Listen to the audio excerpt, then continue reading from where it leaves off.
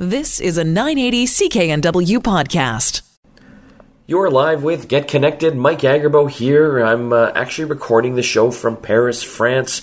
I'm here for a big launch event for a new Huawei smartphone, the P30 Pro. We'll be talking about that and a bit more shortly. In the the portable studio we have here, I've got my good friend John Beeler. He's part of the Get Connected team. Thanks for joining.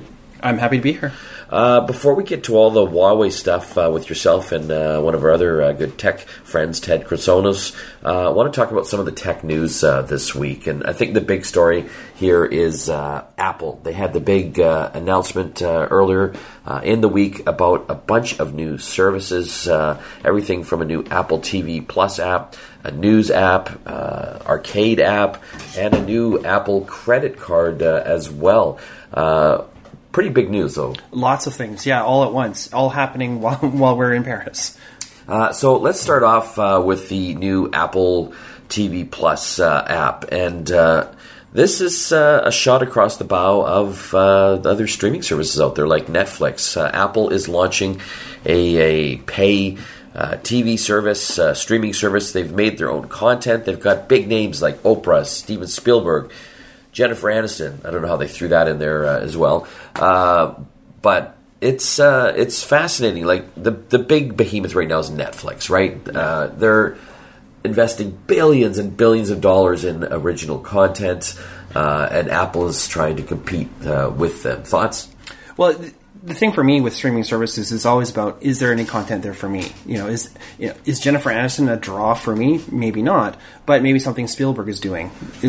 So it's really going to depend on what they're going to offer and how it might be different than what I can get somewhere else, as well as any old content as well that you would, as it falls off of Netflix or goes somewhere else. What's Apple going to have for that kind of stuff, or is that going to be all pure stuff that they've done themselves, so they have the full rights to? So from what I've understood so far, they will be producing their own content like Netflix, but they'll also be offering other streaming pay services as well. Down in the States, that would be things like HBO, Showtime. Up here, it would be Crave TV. I believe other streaming services like Amazon will have their content integrated into this new app. So it's almost like your new cable package. Absolutely. And again, the problem with most streaming services is how many do you want to subscribe to? How much are you paying a month for that thing? Just like when we have our cable packages, you pick the theme packs, or if you want sports or news, whatever like that. Now you're going to be choosing, I want Apple, I want Hulu or Amazon or whatever, pulling them all together, assuming that they're going to have the content that you want. And so I'm also wondering if there's going to be bundles and packages so you're not paying all these disparate fees, you're just paying one fee for all of it. Yeah, I guess Apple's trying to make it simple here, having all of that content to one app. And then, some people are going, well, I don't have any Apple devices. Well, don't worry, because they're building it into everything. This app will be available, obviously, through their devices, whether you have a MacBook, iPhone, or an iPad. But they've also made deals with all the big TV manufacturers. Samsung, Sony, Vizio, LG will have, in all the new TVs, the Apple TV Plus app. It's nice to see that walled garden slowly collapsing, and the things that you want from Apple on other things that you like that aren't Apple. So it's nice to see some changing in that space. That was just one of the announcements. Let's go to the next one, the Apple News Plus app. And this is interesting because this is built off an app that was owned partly by Rogers called Texture. It's a monthly subscription to a number of different magazines and newspapers. Yeah, I was actually surprised when Apple bought Texture, and I was like, what are they going to do with this? And clearly, this announcement answered that question. And it just really depends on how you like to consume your content. And also, is Apple supplementing Texture, or is it going to be just Texture rebranded? So I'm curious to see the types of content there, because honestly, I didn't really find a lot that I wanted on Texture, so I never subscribed to it. But I'm also not a magazine person as well. I typically live online. So, but definitely for on the go, when you're flying to Paris, it's great to have all that stuff to read. Yeah, I mean, some of the magazines, it's the big magazines, Time Magazine, Wired, Oprah, you name the magazine, it's probably in that newsstand, so to speak. Toronto Star is going to be available as well. And this is for one fee. You get to read as much as you want. So in Canada, $12.99 a month, you get access to this. And I believe that's a family subscription as well. Yeah, up to six different users can use that. So I wonder how many people are going to be sharing a subscription with their friends. But I'm excited. I love those being able to have those magazines, and that's cheaper than if you were to buy a couple magazines on your own. Yeah, definitely buying a couple at the airport, for example. You're paid for your subscription right there.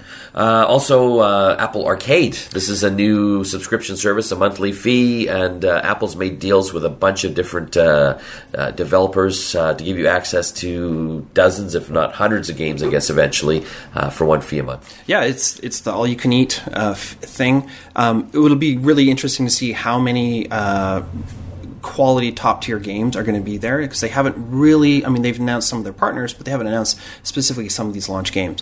And definitely mobile gaming is huge right now, and having one way to get it all in one place is great. But also, can you play these games offline? Can you use this service when you're on the plane? That type of thing. There's still a lot more questions that we have about the service and how it's going to be delivered. Well, it's interesting. Obviously, Apple recognizes that, like you said, mobile gaming is huge. They're going up against the big guys like the Sonys and the Microsofts of the world with the Xbox, obviously, even Steam on the PC. Can they make a dent? I think so, because they've got such a captive audience with all the iPhone and iPad users out there. Yeah, having that icon on the home screen is going to be an instant leap ahead of some of the competitors. I wonder how, if they'll integrate something like that into the Apple TV box as well. I hope so, because that was sort of the undelivered promise with the Apple TV, is that you could use it as a gaming console, and especially with a streaming system, it makes perfect sense. Finally, quickly, let's talk about the Apple credit card. This was weird. This is an interesting foray into more financial services. They came out with the Apple Wallet with Apple Pay. Now they're taking it a step further. They have their own Apple credit card in partnership with MasterCard and Goldman Sachs down in the U.S. We have no idea if this will ever come to Canada, if so, when, what the parameters will be for that. But for down in the U.S., this is available in a physical card, like a titanium card. It doesn't have a number or anything on it, which is kind of interesting, but also will be part of your Apple Wallet. Right, and the interesting thing about the card itself is that it's this exclusive card, and they haven't really shared, what kind of credit score do you need to get it?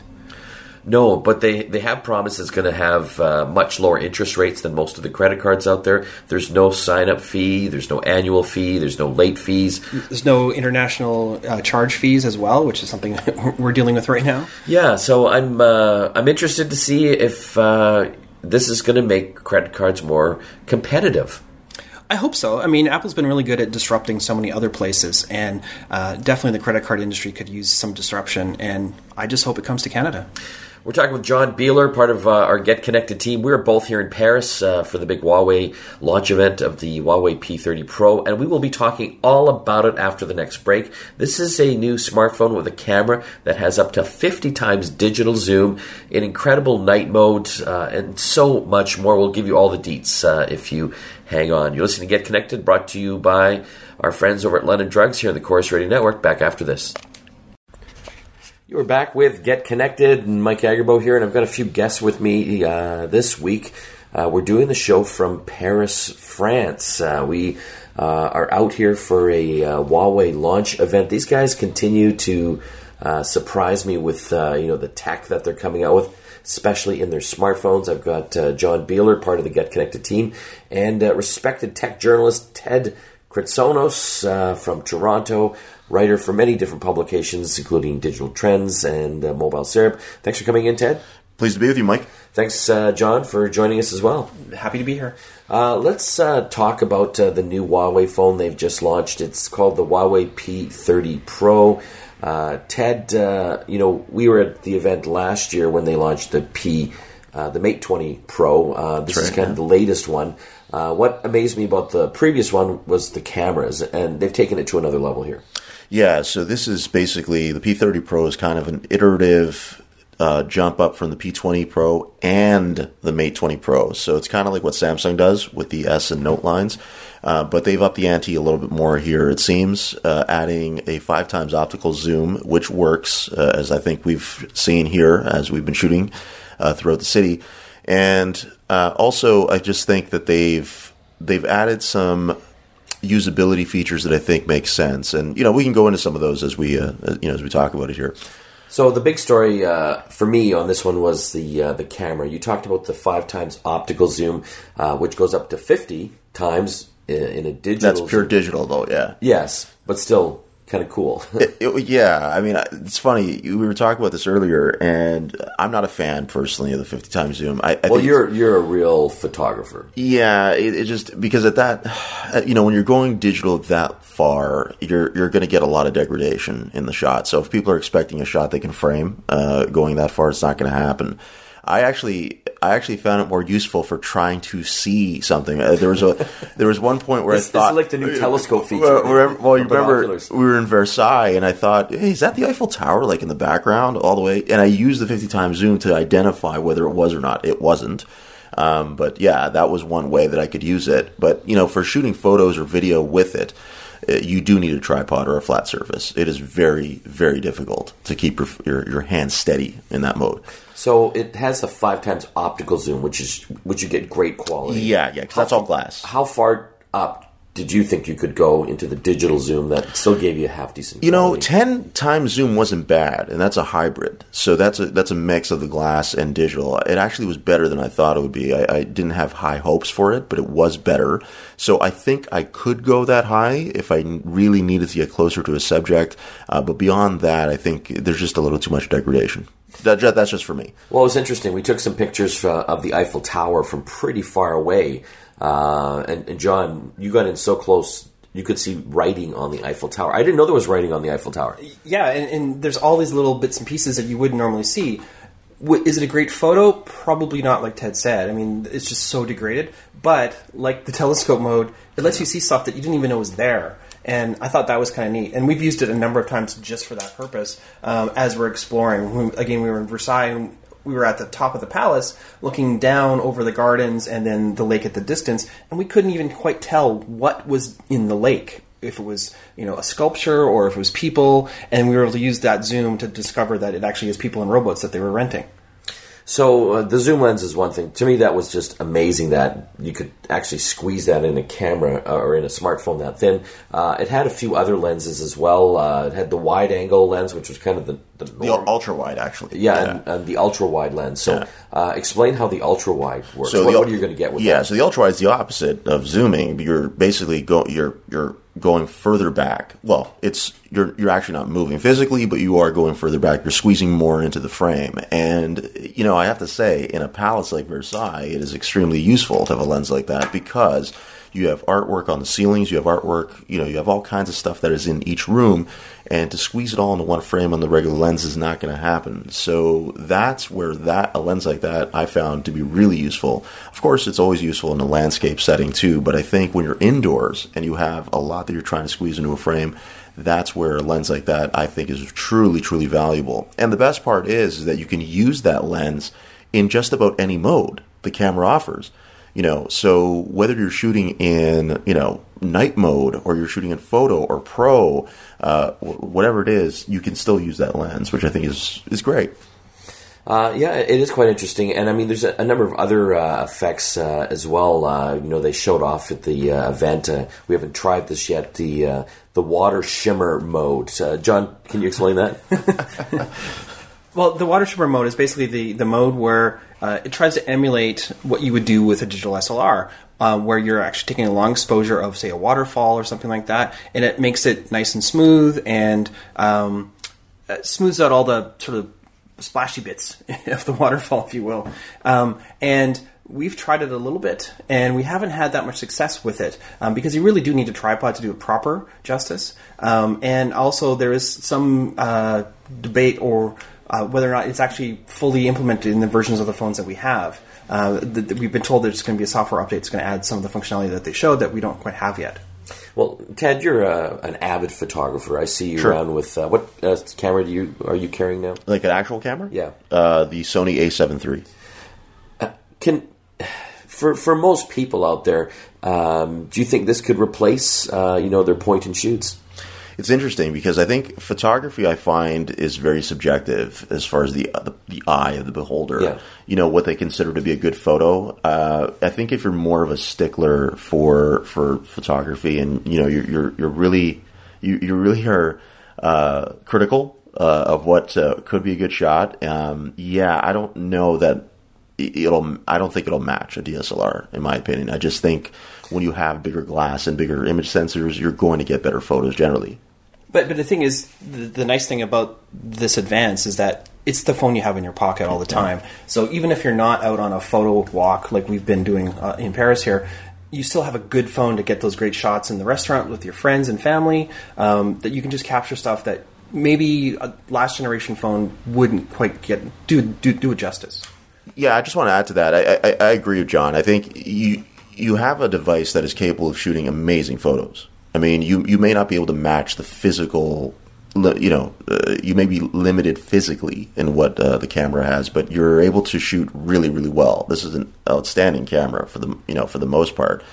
So it's not like you can get amazing shots when using it. That's why I always advocate with, especially deep camera software like this is, that people try to dig into it and learn how to use some of the different modes and features. And when you're saying that, you're saying the manual mode. Yeah, Pro mode I've always been a big fan of. I mean, I use it on any camera that offers it, and it is excellent because, as I'm sure you guys saw, there were some instances, especially in Versailles, where it was hard to get a lot of detail in a shot because it was all washed out, like the sun was shining. The time of day matters, of course, too. Pro mode, you control the shutter speed, control the ISO. You're basically controlling the sensitivity to light, like a DSLR. Yes, and as a result, you can end up getting a shot with a little more detail and contrast. So yeah, there's a lot in there. I do wonder though why Huawei would make HDR a separate mode. Like, why not just make it something that you can toggle on or off to apply to the different modes you're shooting with? But they did what they did. We're talking with our good friend Ted Kritsonos. We've got John Beeler from the Get Connected team here as well. We're in Paris this week doing the show. We've just checked out the Huawei launch event. When we come back from the break, we're going to talk about night mode and also doing video with this new smartphone. There's some really cool features with that, and the night mode and shooting in low light. This is the most amazing camera on a smartphone that I've seen yet. You're listening to Get Connected here on the Chorus Radio Network. Back after this. You're back with Get Connected. Mike Agerbo here. I'm doing the show from Paris this week. We're talking with a few friends that have joined me. John Beeler from the Get Connected team and Ted Kritsonos. He's a respected technology writer out of Toronto. I want to continue on the chat here. We're talking about the Huawei P30 Pro smartphone. Again, we talked about the camera lenses on here. Let's talk about night mode. And this is something that I think people really should pay attention to when they're looking into getting a new smartphone, how well it takes pictures in the dark. When I say dark, it's not like pitch black places, but you're out at a restaurant or outside and you want to get a decent picture without the flash blowing out everything. Ted, thoughts on the night mode on this new camera on the P30 Pro? It's one of the best available on a phone. So it's up there rivaling Google's night sight mode. The difference in this case that I've always liked with Huawei when they first introduced it is they allow you to at least control it to some degree. So with Google, when you shoot with night sight, it's just taking the photo with you and you're accepting the result one way or the other. With the night mode here in the P30 Pro, you have a mode where you can actually stop it as it's shooting the photo. So it doesn't fully expose it as, where you don't need it to. You can even set the ISO and even the shutter speed before you shoot as well. So there's a lot of flexibility in how you shoot with it. Now, you mentioned shooting in pitch black. You actually can with that mode. It could be totally dark. And if you use that mode, it will actually illuminate. I don't know how good it's going to look, but it will be able to illuminate the subject even in a really dark scene. Well, we were walking around the Louvre at night, and we were in the big courtyard on the back side of it, and for my eyes in person, I couldn't see Mike. He was a shadowy figure off in the distance, and I took his picture, and I could not believe the detail that I got of the buildings around, and even Mike. I mean, it was like almost a daytime shot. Ted, I look better in the dark.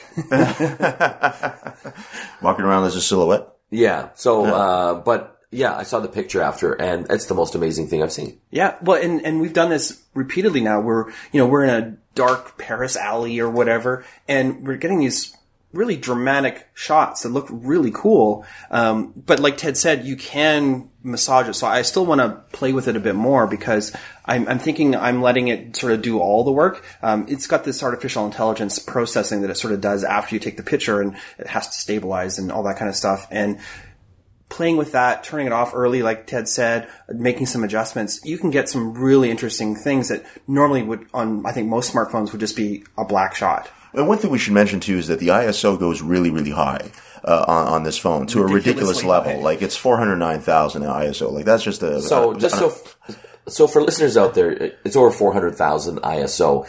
Give some perspective. Like, what do normal cameras have? I mean, typically you might go up to a 102,000. A camera might offer something like that, but to go up to 400,000 is forget on a phone. Like even on a mirrorless or DSLR, that's an unheard of number. It's like night vision. Yeah. It's very, very unusual to have. And now, are you going to need to go that high? Most often, no. You're not going to need to, but it is there, and that's typically where you might go that high if you're in a pitch black scene, because ISO essentially is sensitivity to light. So that's what that feature is. And the higher you go, the more sensitive it is to any light source that it can find. Well, I mean, there are some caveats in doing night mode, obviously. There's kind of the noise in the picture. Oh, absolutely. How dark it is. But also you got to have a steady hand as well. Like, I mean, they showed some shots off at the event of capturing, stars in the sky in the Milky Way, comparing it to, the iPhone and the Samsung. That you got to do that with a tripod. Yeah. Yeah. And, we keep saying, self-timer probably. Absolutely. Yeah. And so we keep saying, well, you need a tripod, but that's kind of funny. Like, this camera's so good that it can be, that good that you can take those fantastic pictures that you'd need a tripod. Yeah, absolutely. So for shots like that, where you have a really dark scene, I always say, even with a mode like this where it's designed to work handheld, you should use a tripod or a flat surface. And yes, even a timer. I use that too. Yeah. If I'm shooting a long exposure on a camera, I'm going to do the same thing. Like, when we had so just a quick example, like the blood moon that we had in certain parts of Canada a couple months ago, that was an example of something you needed to shoot with a tripod and a timer. So it's the same paradigm in this case as well. Yeah, and you'd want a timer because basically you pressing the shutter button is what actually is going to cause the most vibrations in the shot. That's going to sort of ruin it. By doing the self-timer, you're not touching it. It's had a time to settle. You want to make sure you're not walking around the tripod or whatever you've placed it on. And even making sure your breathing is more controlled, because sometimes your breath can actually move it just enough to wreck the shot.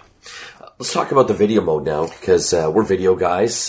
We take lots of video, obviously, for our TV show and our online video content. John, it was spooky how stable this camera was as well. It's so funny because we shot some stuff at the Eiffel Tower, at the Louvre, and I purposely framed the shot so that those iconic landmarks were near the top of the frame. And they don't move at all. People are walking around behind us, and it looks like I'm using a tripod because it's so steady. But on the other hand, though, we'd be in a cab going through the bumpy cobblestone streets of Paris, and the outside world is completely steady, and you can see how bouncy the cab actually is in the foreground, the seats and everything like that. It's pretty amazing, though, that it's able to keep up. We did try to push a little bit, though, by attaching the P30 Pro to our scooters that we've been in love with here in Paris. And it's just a little too bumpy with the static mount. So, but fantastic. Even just walking through big open archways at the Louvre, for example, and having, this Steadicam-like shot. And I'm just holding it with my hand and walking with my feet. So again, this is kind of the first look at this particular phone and the video camera on it as well. Again, we're talking about the Huawei P30 Pro.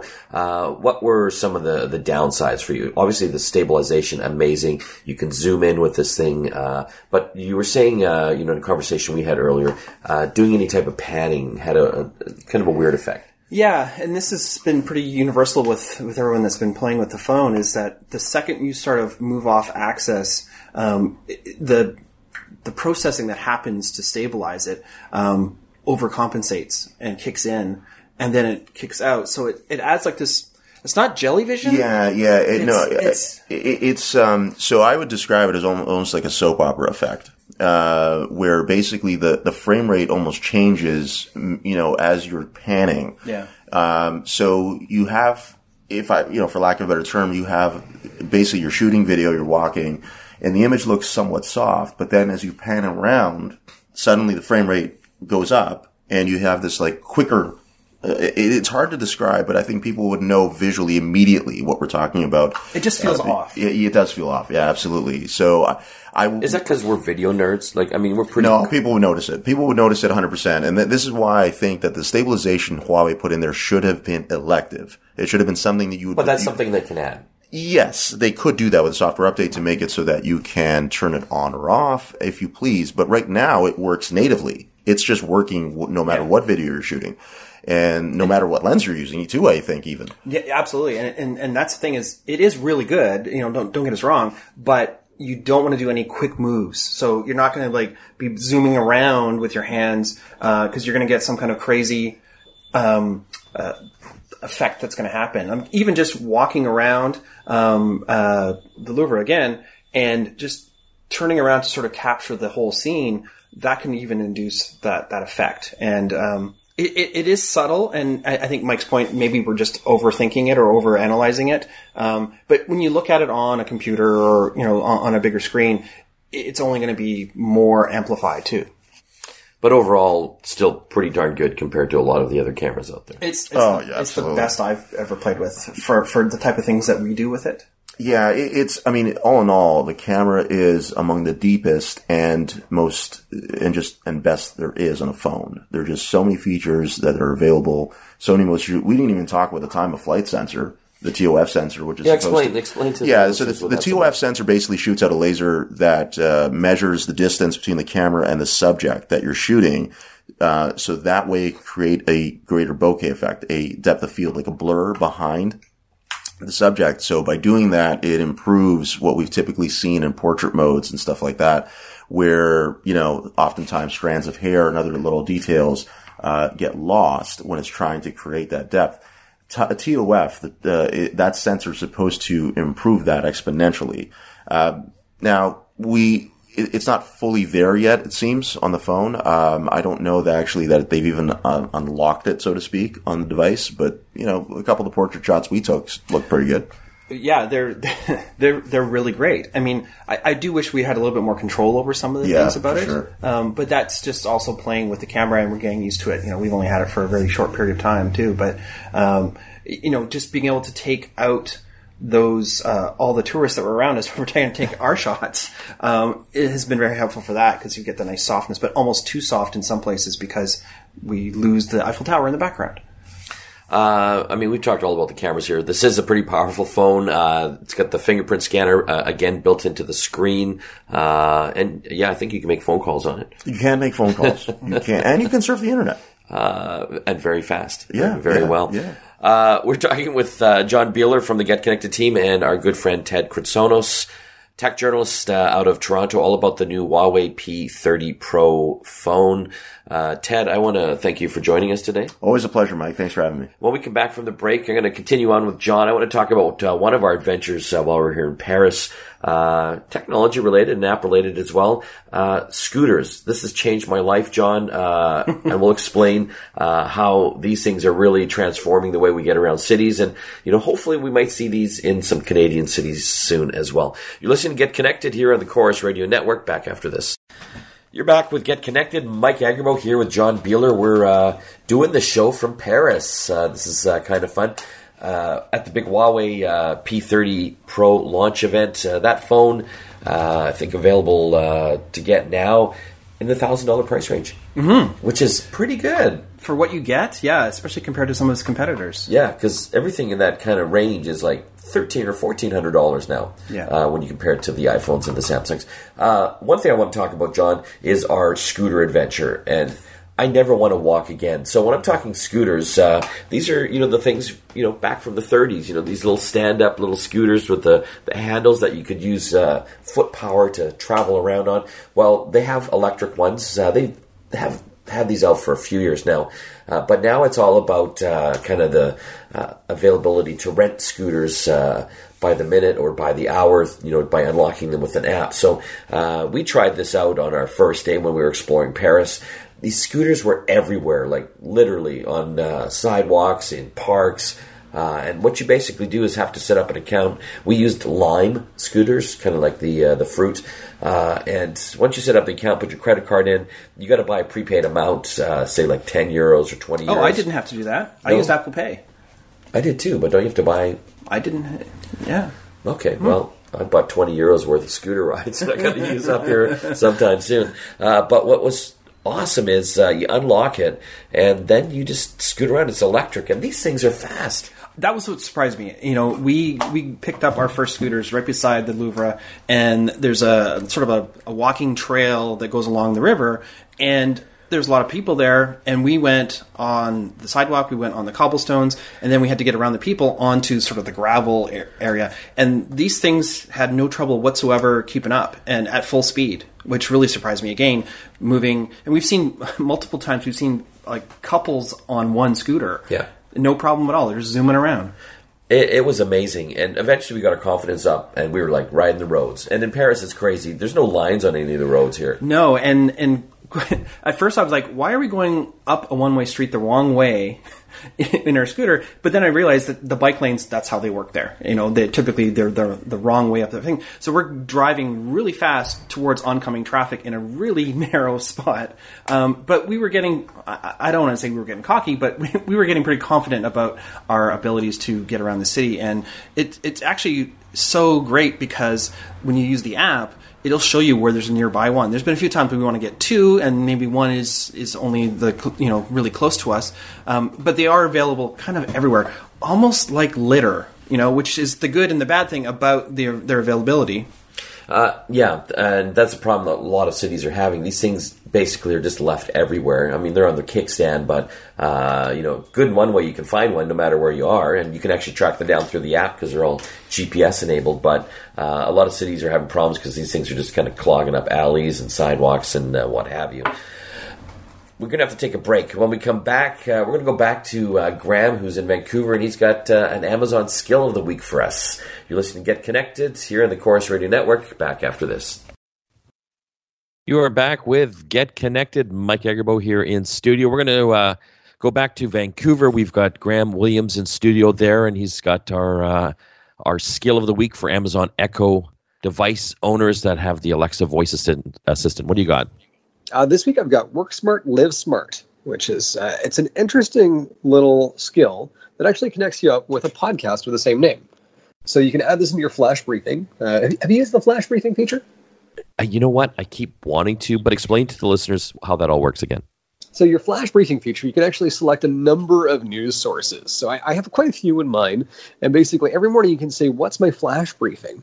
And it will go through the list of all the latest updated content from all of those news sources. Now, if there hasn't been any new content, it won't repeat old content. It'll just give you the new stuff. So it's a sort of a nice way.